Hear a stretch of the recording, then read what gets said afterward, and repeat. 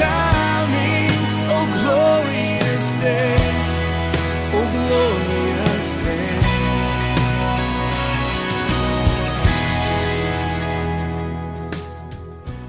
And it is Jesus who makes this a glorious day. Welcome to this morning's broadcast. We are so glad you could join us. Pastor Elliott is continuing his ongoing series in the book of Romans. Please turn your Bibles to Romans chapter 3, verses 1 through 8.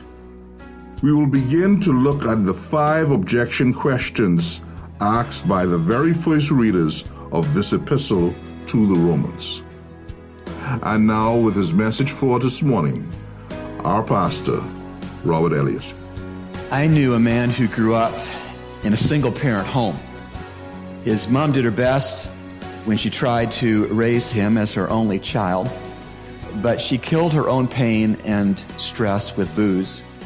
Habitually, his mom overdosed on alcohol, was drunk the majority of the time in the home. She often was too drunk to parent this young man when he was a child. And she told her young son how much she loved him and how much she would look after him and how everything was going to be okay, but he didn't buy a word of it. He had seen and lived too much, fending for himself from the youngest of ages. It's a hard thing to believe that someone is going to keep a promise when they've broken all the other promises made to you. It's a hard thing not to have your head messed up as a child when the one human person God puts into your life to care for you most neglects you most because of alcohol. In grade school, this particular young boy packed his own backpack every day. And he went off to school in that backpack carrying extra food and drink and extra clothes and a penknife with which he could make a campsite if he came home and his mother took off. He took with him to school every day in the backpack whatever he figured he needed to come home after school to if his mother was dead or gone. Such is the burden of not believing any of the promises which are made to you. The troubled boy, grew up to be a troubled man, incapable of entering into healthy and trusting human relationships. And to this day, he is a man who is still fending all for himself with all kinds of worst-case scenarios swirling around in his complicated mind. Of course, the Lord Jesus Christ is the only one who can heal this man's damaged emotions and warped ways of looking at life. But as yet, the man has not bowed the knee to Christ, although he's heard about him often. God, no less, has made many precious promises to his chosen people, Israel. But the Jews, like the boy man of the story I've just told you, often discounted those promises. The Jews lived as though they really didn't believe that the promises of God would be delivered to them. Sad, condemning, complicating, impoverishing. The no-miss recipe for either being driven or being discouraged. We as Gentiles, if we somehow discount or doubt the promises of God, one of two things will happen. We will either be driven people or we will be discouraged people. In Romans 3, 1 through 8, we want to see 3 thoughts we need to resist. We need to resist all of these thoughts as we come to this passage. The first thought, I'm not Jewish. Second thought, I'm not sure that these verses apply to me. Third thought we want to resist, I don't think that I have discounted God's promises to me. Please, if any of those thoughts are your thoughts, reject them. Consciously, I believe, and sometimes unconsciously, we all doubt God's promises made to us from time to time. And so while you're looking in your Bibles, I invite you to go to Romans 3, verses 1 to 8. And as you turn to Romans 3, 1 to 8, and as you focus on it, bear in mind that you are bringing joy to your Lord, who is the Lord of his word, when you give your undivided attention to his word in these minutes. There are 5 objection questions in these 8 verses. 5 objection questions found in Romans 3, 1 to 8. The first objection question is this: is there any advantage for being the Jew? Is there any advantage to being Jewish? Now, to understand this question, we have to look back to chapter 2, verse 29, the last verse of chapter 2, to understand why chapter 3, verse 1 asks the objection question, is there any vantage for the Jew? Or what are the benefit of circumcision? Go back one verse, 2:29. But he is a Jew who is one inwardly, and circumcision is that which is of the heart, by the Spirit, capital S, by the Spirit, not by the letter. And his praise is not from men, but from God. So with that truth of the last verse of chapter 2, the idea that true Jews are the ones with inner reality, not with outer religious ritual, comes 3:1's question, is there any advantage to being Jewish? And verse 2 gives a strong yes answer. Look at verse 2. Great in every respect. First of all, that they were entrusted with the oracles of God. First of all means there's a list of advantages to being Jewish, and the first thing in that list of advantages, of utmost importance advantage, is something the writer calls the oracles of God. The oracles of God. This was a way of saying the entire Old Testament. The Gentile, the non-Jew, had not the Old Testament scriptures, but the Jew had the great and foremost advantage of having the Old Testament, the scriptures, and especially the Old Testament promises of a coming Messiah and of a coming messianic kingdom on earth, 1,000 years, a millennial kingdom. This was a great advantage to being Jewish, to have the Old Testament scriptures that promised a Messiah one day and promised that that coming Messiah would have a kingdom. Great advantage. So the Jews' most important advantage was the possession of the Old Testament, which promised a Savior and a King. On to verses 3 and 4, chapter 3. What then? If some did not believe, their unbelief will not nullify the faithfulness of God, will it? May it never be. Rather, let God be found true, though every man be found a liar, as it is written, that thou mightest be justified in thy words and mightest prevail when thou art judged. These verses give us objection question number 2. Objection question number 1, recall, was, is there any advantage to being Jewish? Objection question number 2, does unbelief cancel the promises? Does unbelief cancel the promises? Please notice that verse 3 names all of God's promises to Israel the faithfulness of God. It's like the writer bundles up all the many promises that God made to his people, the Jews, in the Old Testament, and he relabels the whole package, the faithfulness of God. Verse 3. What then? If some did not believe, their unbelief will not nullify the faithfulness of God, will it? Now, just what aspects of faithfulness are in view here? Like I said, the faithfulness of God is the sum total of all of the promises that God made to the Jews in the Old Testament, and to get even more specific, the covenants that God unconditionally entered into with the Jews that we find in the Old Testament. This is the faithfulness of God, to be specific, in the Old Testament. The covenants that God struck with Israel. Which covenants, you say?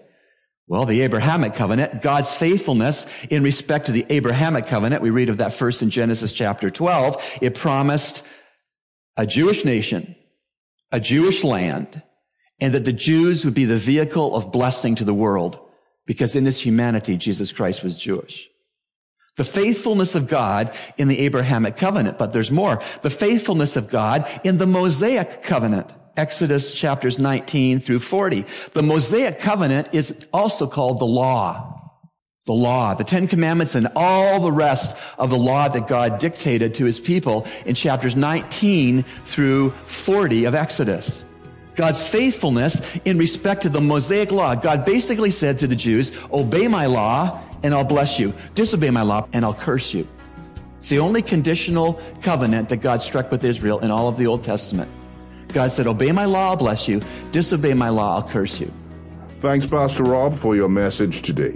And now it's time for Youth Talk with Pastor Nicholas Rogers. Good morning. This is Pastor Nicholas, another edition of You Talking. Today we will conclude our series on Family Feud. And last week we started talking about how we have to love one another.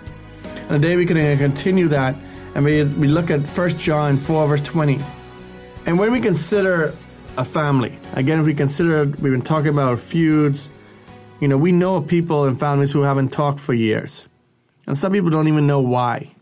We know people who hate their brother or sister. We know people who hate their mother or father for whatever reason. As a Christian, we need to recognize that this is not what God would call us to do. And 1 John 4:20 said this, "If anyone says, 'I love God,' and yet hates his brother or sister, he is a liar. For the person who does not love his brother or sister whom he has seen cannot love God with whom he has not seen. And we have this commandment from him. The one who loves God must also love his brother or sister." Again, when we consider this, it all goes back to the beginning as we start this series. Love. We love God. And if we love God, how can we be in conflict constantly with our brother or sister? How can we say we love God if we don't love the person who we can see, but we love God who we don't see? We have to understand that the quality of this relationship, it all depends on our relationship with God. We can overlook things when we understand that. As we looked at the beginning, we are imperfect people. When we consider this, we need to look at what the Word says, that we are to love Him above everything else. Not only that, but our love for God is made complete in the way we love others. According to John, it's not even possible to love God if we don't love the people God has made. In the same way, we prove our love for God by loving others, including our families. And this is huge for us. It's huge for us to recognize that we have to love one another, that we must love God first, and that flows out of everything. We talked about last week, we have to understand the word love. And love is sacrificial. Love is selfless. Love is putting, people before, whatever it is. And that's how it is with God. This is how we need to love. So what is love? What does it mean for us and our families to love? It means you are called by God to love your family. Not in a passive way, but actively. The kind of love that we read about today doesn't happen by accident. It requires purpose and intention. So we need to look for ways to love that person. We need to look for ways to show love. What can we do to show love? And love is shown in many different ways. Love can be shown by just telling them you love them. Love can be shown by doing something that you don't normally do, whether it be a chore around the house, whatever it may be. Love can be writing a note. Love can be encouraging. Love can be shown in so many different ways. But if we are all honest with ourselves, love can be hard sometimes because we're dealing with human beings. We're dealing with fallen people. And like I said, we said at the beginning with the imperfect people, we need to look at that and remember that God loved us so much that He would send His Son to die for us so that we could have a relationship with Him. We didn't deserve that love. There are many of you who don't deserve to be loved at times, but your parents love you so much sacrificially and still continue to show that love to you. You see, you can love your family like God loves you. By setting your mind and heart on the things of God and asking for help from the Holy Spirit, you can love your family like God has loved you. When you love your family well, you not only demonstrate how God has loved you, but you demonstrate to God how much you love Him. You see, we need to look at that hand in hand. We need to look at our love for God should be filtered into our love for our parents and those around us, our aunts, our brothers, our sisters. Think about it. Think about the problems that you have in the house with your brother or sister, and your parents have to deal with these different problems. Again, whether it's your mom, your dad, sibling, grandparent, or cousin, God is calling you to love them. Again, because showing love to your family shows your love for God. As we conclude this series, as we think of what all the different lessons that we have learned and we've been through and how we've looked at talking about how there's so much feuding going on in the family, so much problems in society, we have to remember that God is in control. God can change a situation. God can help a situation. Again, as you are listening to this broadcast, as a teenager, you may be the only one who knows Christ as your personal Savior in that household. And we've looked at how we must still honor our parents, how we must love them. But I want to challenge you to ask you this. How have you prayed for them? How have you prayed for your brother or sister? How have you prayed for your parents? How have you prayed for you to be a light in your household? You see, prayer is what we need. We need to look at how we can help one another. And the first thing, as we think of prayer and we think about going to God, and this is a way that we can go to Him, first we need to thank God for the families He's given us. Because I think that we need to recognize that there are people who don't have a family, who are being already pushed away from their family, who people don't want nothing to do with. Again, yes, they're not perfect, but they're ours. They're our family. Next, we need to remember, again, what we've been talking about for the last few weeks. And we need to ask God to help us to be more patient, be more forgiving, be more honoring, and be more loving.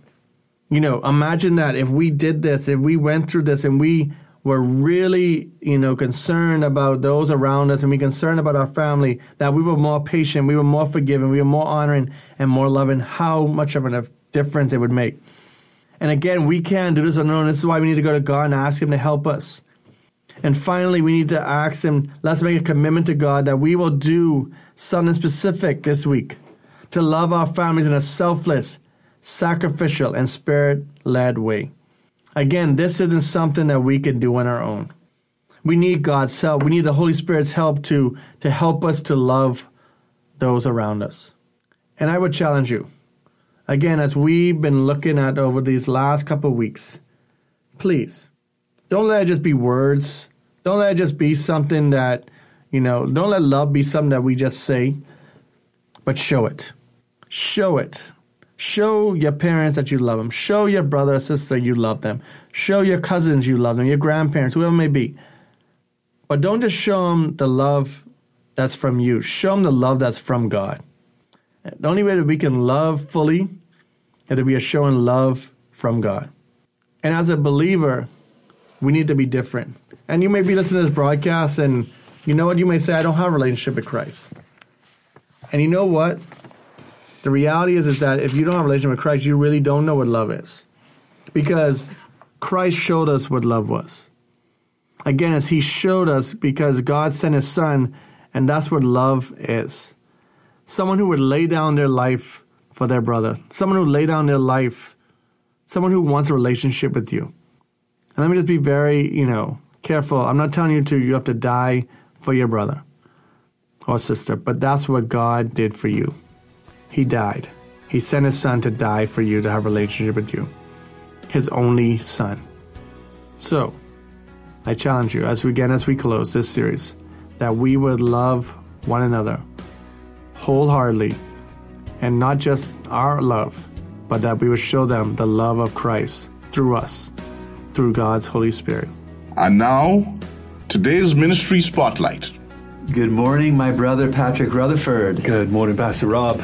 Just to remind our listeners, Patrick is the Regional Director of Precept Ministries for the Caribbean, helping regular, ordinary, garden variety Christians to get into God's Word, to observe it, to interpret it, and then to apply it to their lives. We're going to talk this morning, Patrick, about living by faith. Oh, wow. And I know that the model that you operate on with your ministry is that you are a faith-supported family. Mm-hmm. And we're going to explore what it means in your context to learn to live by faith in God. Let me just start by asking you, what has it meant and what does it mean for you and your family to live by faith? Well, first of all, Pastor Rob, our basic definition of faith is taking God at His word, mm-hmm. and living accordingly. For us, God said He would never leave us nor forsake us. So when we made the decision back in 2001 to live by faith, essentially what we were saying was, God, we're going to depend on You to provide income enough for us to live and manage a family and do the work You've called us to do full time. I left the classroom in 2001, which I totally enjoyed. Mona Lisa, prior to that, was working at an offshore bank. And we had lots of extra resources to play with. When we chose to, believing this is what God had wanted us to do, we learned in a very practical way what it meant to live by faith. We had to make some adjustments, but He's taught us contentment, or what it is to be satisfied with Him. And so we don't have all the frills and the sprills, but we are happy. As a matter of fact, dare I say, if you ask anyone in my household, we're happier today where we are living by faith because we know God's going to provide than when we were in the arena where we were drawing a regular salary and having more money than we could shake a stick at. That's a profound conclusion and bottom line.